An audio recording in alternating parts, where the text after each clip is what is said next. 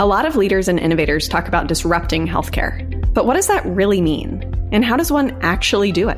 On Life-Centered Healthcare, we dive into these questions and more, talking to innovators who are leveraging Clay Christensen's theories to transform our healthcare ecosystem. I'm Ann Summers-Hogg, Director of Healthcare at the Clayton Christensen Institute, and I hope these stories help inspire you along your journey to transform health and care. Hello, listeners. We are back in the studio today to continue our series on healthcare leadership. Today, I'm excited to welcome Jamie Tynan, Principal, Healthcare Services at Korn Ferry, where she is an active member of multiple centers of excellence. Previously, Jamie was the Enterprise AVP of Integration at Atrium Health, now Advocate Health, and before that, a manager at Deloitte. As we will discuss today, Jamie is also an author and the founder of 100 by 2030, a global career initiative which aims to increase representation for women of color at the senior executive levels of healthcare organizations around the globe. Her first book, Inclusive Sponsorship, A Bold Vision to Advance Women of Color in the Workplace, was published in 2022. Jamie, thank you so much for joining us today. Thank you for having me, Ann Summers. It's a pleasure. And just as we did in our last episode with Dr. Jean Wright, Jamie and I will be discussing the schools of experience that she has encountered throughout her life and career that have positioned her to lead as a founder, a principal, an author, and more. And if you haven't listened to that episode, I'd encourage you to go back, listen to it for a good background in the concept of schools of experience, and then come back to this episode so you can learn from Jamie. So without further ado, Jamie, let's jump into it. Listeners know that I like to start with why. Could you share why you founded 100 by 2030 and what you hope to achieve with this initiative? Yes. I love talking about this. And I think starting with why is important. So for me, when I was thinking about my career and specifically those moments that you have that really life changed how you thought about yourself as a leader, as a person, as a whatever you identify yourself to be, I go back to the moments where I felt supported and sponsored by others. And I remember in my career, I was in one of my first leadership roles, and I had someone who had been a mentor to me for a long time, a great coach, someone that I could really lean on. I felt like they were in my inner circle and giving me lots of really great lessons and advice. And I was dealing with a situation at work where, unfortunately, I was feeling bullied by upper management. And I remember picking up the phone, calling my mentor and saying, hey, I'm going through this experience. Like, what would you do in this scenario? And this person was in a role of leadership, very senior to the organization, listened to what I had to say, and then said, you know what? I believe so strongly in you as a person, as an executive. I want to create and open a door for you. She was able to take me out of that situation, put me in a brand new role in the organization, giving me space and visibility with other senior leaders. And within less than a year, I got promoted to my first vice president role. And when I was talking to several colleagues of mine about this experience, they said, you know what? That's what sponsorship is, right? Going beyond just the coaching that mentorship provides and finding someone that's really willing to put their name behind you and open doors for you and take action for you in your career. And I remember also talking to a lot of my colleagues about, well, have you ever been sponsored? And they said, I don't think I've ever had that experience. And they tended to be women that looked like me, that were women of color. And I said, oh my goodness, we've been talked to about the mentorship aspect and finding a mentor and never having experience or exposure to what sponsorship is. And I wanted more women of color to have that experience. So I said, well, it has to start with me, right? I can't go out there and talk about sponsorship and be telling everybody else to do it, and I'm not doing it myself. And I said, well, what type of bold goal would I set for that? What would be something meaningful that I can really use my network for? And that's how 100 by 2030 was born. I said, if I just took 10 years, sponsored 10 women of color each year, I mean, just imagine the impact that would have on their professional careers. So I launched that in 2020, right when the pandemic happened, and it's been transformational. And since then, I've been able to sponsor almost 60 women of color to sit on boards, to get promoted, to change jobs. It's been really fulfilling to watch them experience sponsorship for themselves.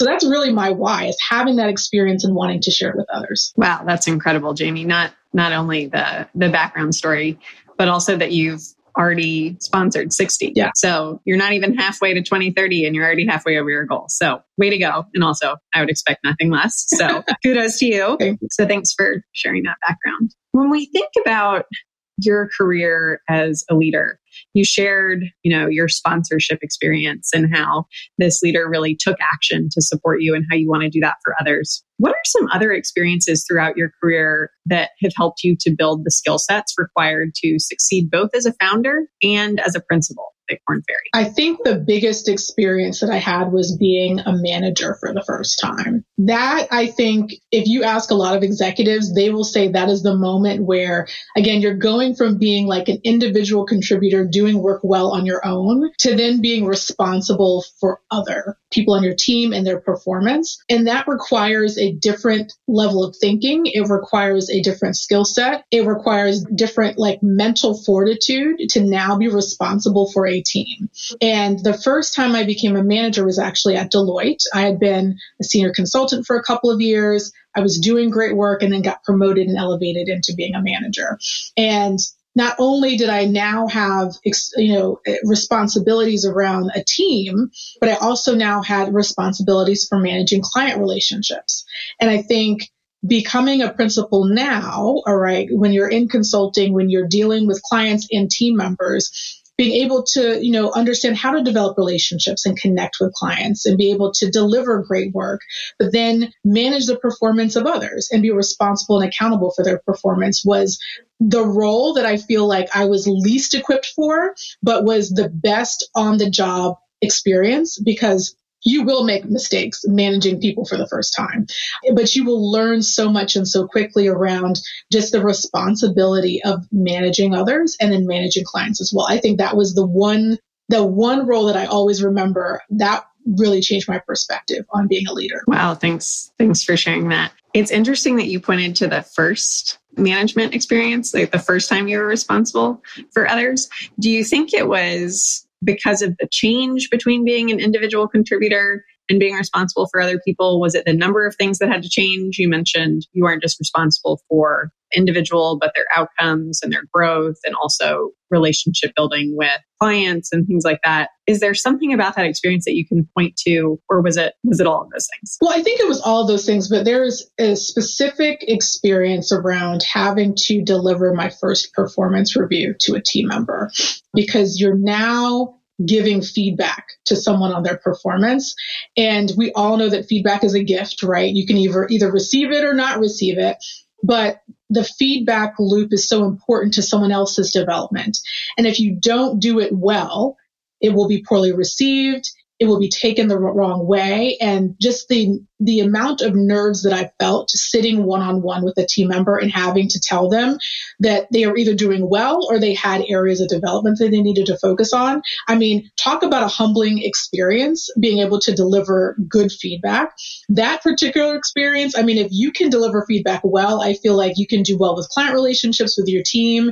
And so many people avoid it because they don't want to have to be in that position. So that was the one I just remember. Even now, I can feel my nerves like, oh my gosh, I remember just feeling like, who am I to deliver this feedback, and worrying about how the person was going to receive it. That was the one experience I can recall just being so transformative for me. That definitely makes sense. When you told that story, I was thinking back to the first performance review I ever gave, and you described all the feelings quite well. Yeah. Were there some roles or experiences that you had along your journey that maybe you didn't enjoy at the time, but now you perceive as useful schools of experience? Yeah. Like experiences that taught you skills to help you succeed as a leader today? Probably one that comes to mind was my first role as a project manager. And I ended up getting certifications later in my career in project management, et cetera. But my first time being a project manager, I hated it. Like managing tasks, putting together schedules, having to go to people and tell them that their deliverables are late and trying to get things back on track. I mean, it felt in a lot of ways very administrative in nature. And almost like a thankless job. You're the person that's there to make sure that the budget is on track and that you're on schedule. But I feel like that role really helped me to develop really strong organizational skills, because you do have to manage towards deadlines and you have to hold yourself and others accountable. And even though it felt very task oriented, It helped me when I had to lead my first project, when I had to now scope it and I had to explain to people their roles, and then I had to create schedules. And that school of experience, I feel like having organizational skills just makes me a better leader. It helps me have clarity around purpose, but also it gives you a certain level of professionalism that I think not everybody has when you're able to be that organized. And so that was one role where I'm like, oh my gosh, I never want to be a project manager again. It just felt like I wasn't learning what I wanted to learn, but it also gave me an opportunity to develop relationships with people on the team.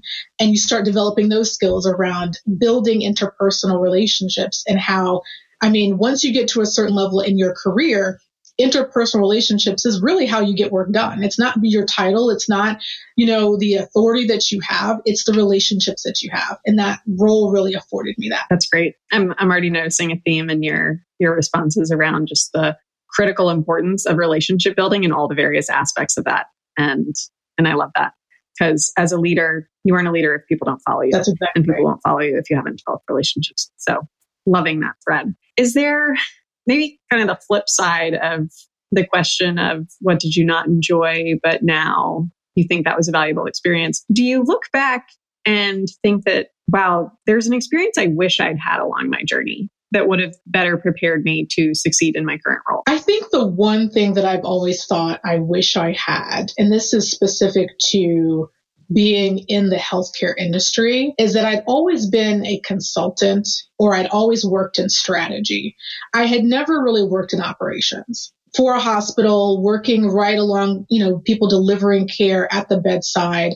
And I feel like that gives you such an appreciation for what we do in healthcare, but also how the business of healthcare is run, right? And I think sometimes when you're in strategy and you don't have that perspective, you can put together a great strategic plan and then try to have the operational team execute it. And there's this big gap between what you think in theory would work versus what actually happens in hospitals and in between the four walls. And so I never had the opportunity to do like a fellowship where I got to actually work in a hospital setting and understand what, the different roles are and the flow of patients through a hospital and what the day-to-day is like being a healthcare delivery leader. That is one experience I wish I had had. And probably another experience that I wish I would have had that would have rounded out myself as a person is actually being an executive coach. I feel like a lot of my learnings in life have been just through my experience, but being an executive coach and helping others unlock their own potential. Number one, it's a huge responsibility, but number two, there's a method to the madness of being able to coach someone on their performance. And whether it's an executive coach or even being the coach of a team, I feel like being able to inspire and motivate others is something that I wish I had that experience, because people, as leaders, people look to you for that inspiration and they look to you for guiding them. And I feel like being a coach is super helpful in really honing that skill set. So between working in operations in a hospital and then being like a coach or an executive coach, I feel like those are two where I would have loved to spend some time and really hone those skills. Awesome. That makes me think of something we used to talk about in innovation at Atrium Health in terms of crossing the O gap, the operations gap. And you're right. It's so you can build the plan, it can be a beautiful strategy on paper, but really understanding what it looks like to implement it within the operations of the system is a critical school. Absolutely. What do you know now that you wish you'd known on your first day as a founder or your first day as a principal? Oh, that's a really good question. So many pearls of wisdom that you know now that, again, on your first day, you're just like, wow, I wish I had known. One, I would say it's a marathon. It's not a sprint, right? And I feel like sometimes you can set unrealistic expectations for yourself in, achieving your goals. And that it's okay to take longer to get to that destination. It's about the journey. It's about the learning. And I thought stepping into being a founder of 100 by 2030, that number one, everyone would understand it. Number two, that everyone would gravitate toward it. And I had to do a lot of education up front. I had to spend a lot of time with people to explain kind of, again, my why. Why am I talking about sponsorship? Why is it important in business to have sponsors? educating people on the difference between mentorship and sponsorship. Why am I even focusing on women of color? I mean, there were so many conversations I had to have up front to educate people. That is one thing. So just being patient with becoming a founder and being patient with the learning experience and the educating that you have to do. I think in stepping into my principal role, and again, this role is in large part, business development, but also delivery of work, is that, again, relationships do take time. You have to plant a lot of seeds. Clients aren't going to immediately want to purchase something from you. You have to, again, develop those relationships. And it comes back, that theme around, so like I can't go to Ann Summers and expect her to work with me if we don't have a connection, right?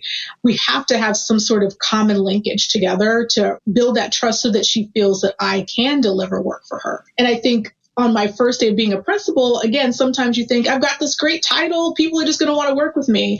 And it does require you to be humble and plant those seeds and spend time really nurturing that relationship. I think those are the two things, that whole concept of success takes time. And it's okay if it's not immediate.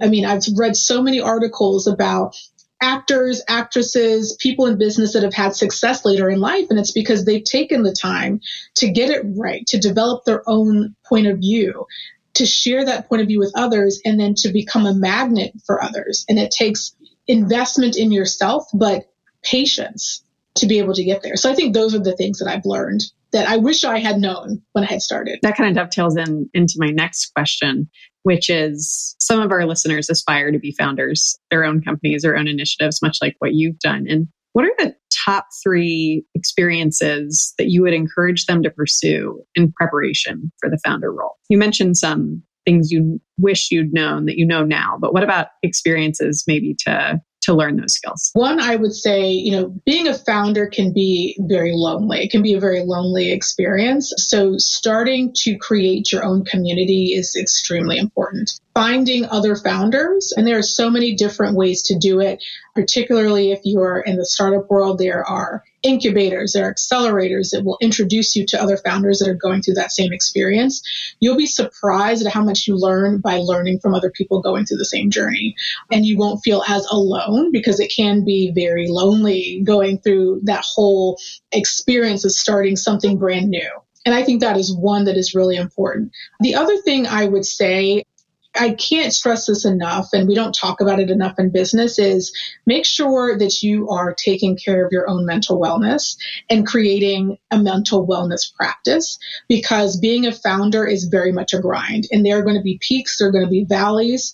One day might be you be on such a high because you've been able to land a client, and then something can happen the next day and completely wipe away all that emotion, that positivity that you felt. So taking the time to really find what brings you joy, what helps you accelerate that sense of calm, that sense of purpose, and that mental wellness is absolutely key.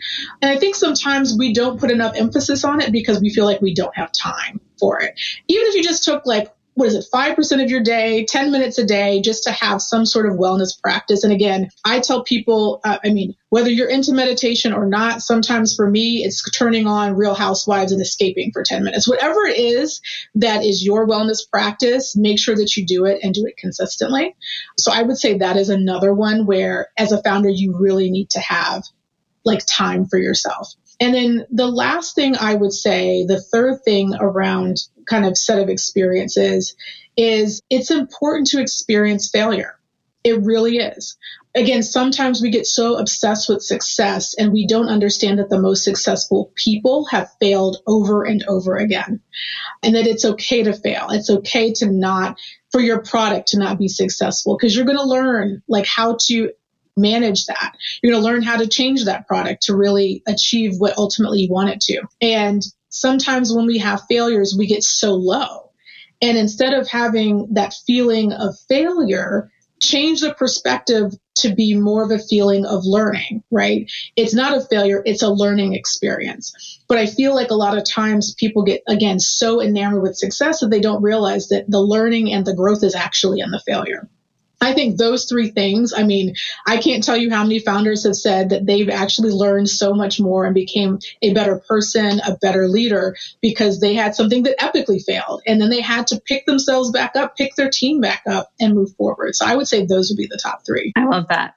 So it was create your own community, take care of your mental wellness, and don't be afraid to fail, because you're going to learn a lot from the failure. I love what you said about taking care of your mental wellness, because being a founder can be a grind. And I was reading a Fast Company article earlier today. It made the observation that illness starts with an I, but wellness starts with we. And why don't we, as really a society, make wellness more of a congregate effort? Yeah. Why isn't it more of a collaborative approach? It's all about, one, you as the individual trying to be individually well. And so I love that you actually started with create the community and then went on to the mental wellness piece, because I would imagine having that community is a huge contributor to mental wellness. Absolutely. Those are three great things. The last question that I have for you, and to close our conversation today, is there a question I didn't ask you that you wish I had? And if so, what is it? And what's the answer? I love that question. We ask that question a lot in talent interviews. We always end our interviews with, what do you wish I had asked? Maybe, you at the very beginning, you talked about my why. It would have been interesting to ask, where I gain inspiration from or who inspires me, right? I feel like you learn a lot because everyone has either that one person or that set of people that has really inspired you and motivated you. And as leaders, we don't often reflect on, okay, where did you get your inspiration from? That would be one. And if I could answer that question, I'd be happy to. Yes. So my inspiration actually comes from my mother, and the reason why she's been so inspirational in my life is because she was the person that really inspired me to get into healthcare. Because as a patient, she had experienced just so many different heartbreaks in the relationship with her doctor. She was type 2 diabetic. She also had a lot of heart issues. And I remember being at Deloitte, trying to figure out where I wanted to major, right? Majors and minors in consulting. And she was experiencing with her primary care doctor, going through the diagnosis, but also seeking treatment. And I remember coming home from school one holiday season, and she asked me to pick up her prescription for her insulin. And at the time, my mother was on a very limited income, and her insulin was $700 for the month. And that was a decision for her on whether or not she was going to get her medication or she was going to pay her rent for that month. And so that was the light bulb where I said, why on earth should anybody have to make that choice, right? What is wrong with healthcare? What is so broken that we actually have to make those choices? And it's not unique, right? That's not unique, which is awful. Yeah, it's not unique. And you hear today about the prices of drugs going up and the cost of care going up. And that was really the moment where I said, if I really want to make an impact, I should think about moving into an industry where I could combine my business skills, learn about the industry, and try to make a positive impact in how we set strategy and how do we focus on populations that need it the most. And so if it wasn't for her experience, I don't even think I would have been in healthcare for the past 15 years, right? And having that personal connection is so key. And so that's how my inspiration has come to wanting to work in the healthcare industry. Thank you for sharing that story. And I'm grateful for your mom's inspiration, because it's why we cross paths, and it's enabled you to make the splash that you are making and will continue to make in healthcare leadership. So thank you. Thank you for sharing that story, and big thanks to your mom. Thank you. Jamie, it has been awesome to be chatting with you today. Even though we used to work alongside one another, I feel as though I've learned more from you in this conversation than maybe I did in our meetings back at Atrium Health. But thank you so much for sharing your wisdom and your guidance. I'll just take a couple seconds to recap some of the lessons learned I hope that listeners will walk away with today.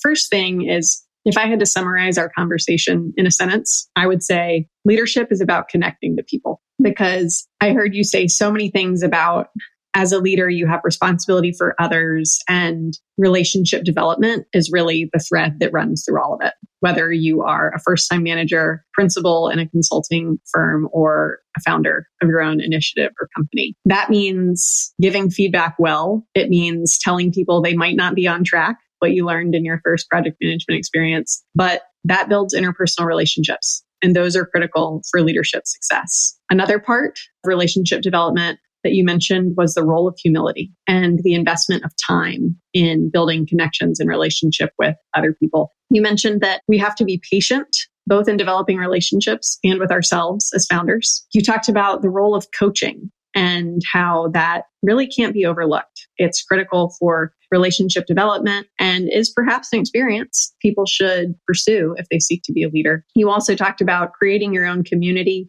about investing in your own personal wellness, and maybe those two are tied together, and not to be afraid to fail. We also mentioned the importance of minding the operations gap, getting that operations perspective if you're more on the strategy and innovation side of healthcare. And you really hammered home the point about sponsorship, which is that taking action on behalf of others is more than just being a mentor, but being a sponsor and really making the space for others to succeed. So thank you, Jamie, for being here. Thank you for following the inspiration from your mother all those years ago to come into healthcare, because you are making a difference, and I'm excited to watch the journey. So thank you for being here today. Thank you for having me. This was great. Thank you for listening to Life-Centered Healthcare. If you like what you heard, please leave a review on Apple, Spotify, or wherever you're listening. And for more of the latest in healthcare, check out our website, christenseninstitute.org. You can sign up for our newsletter and read our latest industry insights. Until next time, have a wonderful day, everyone.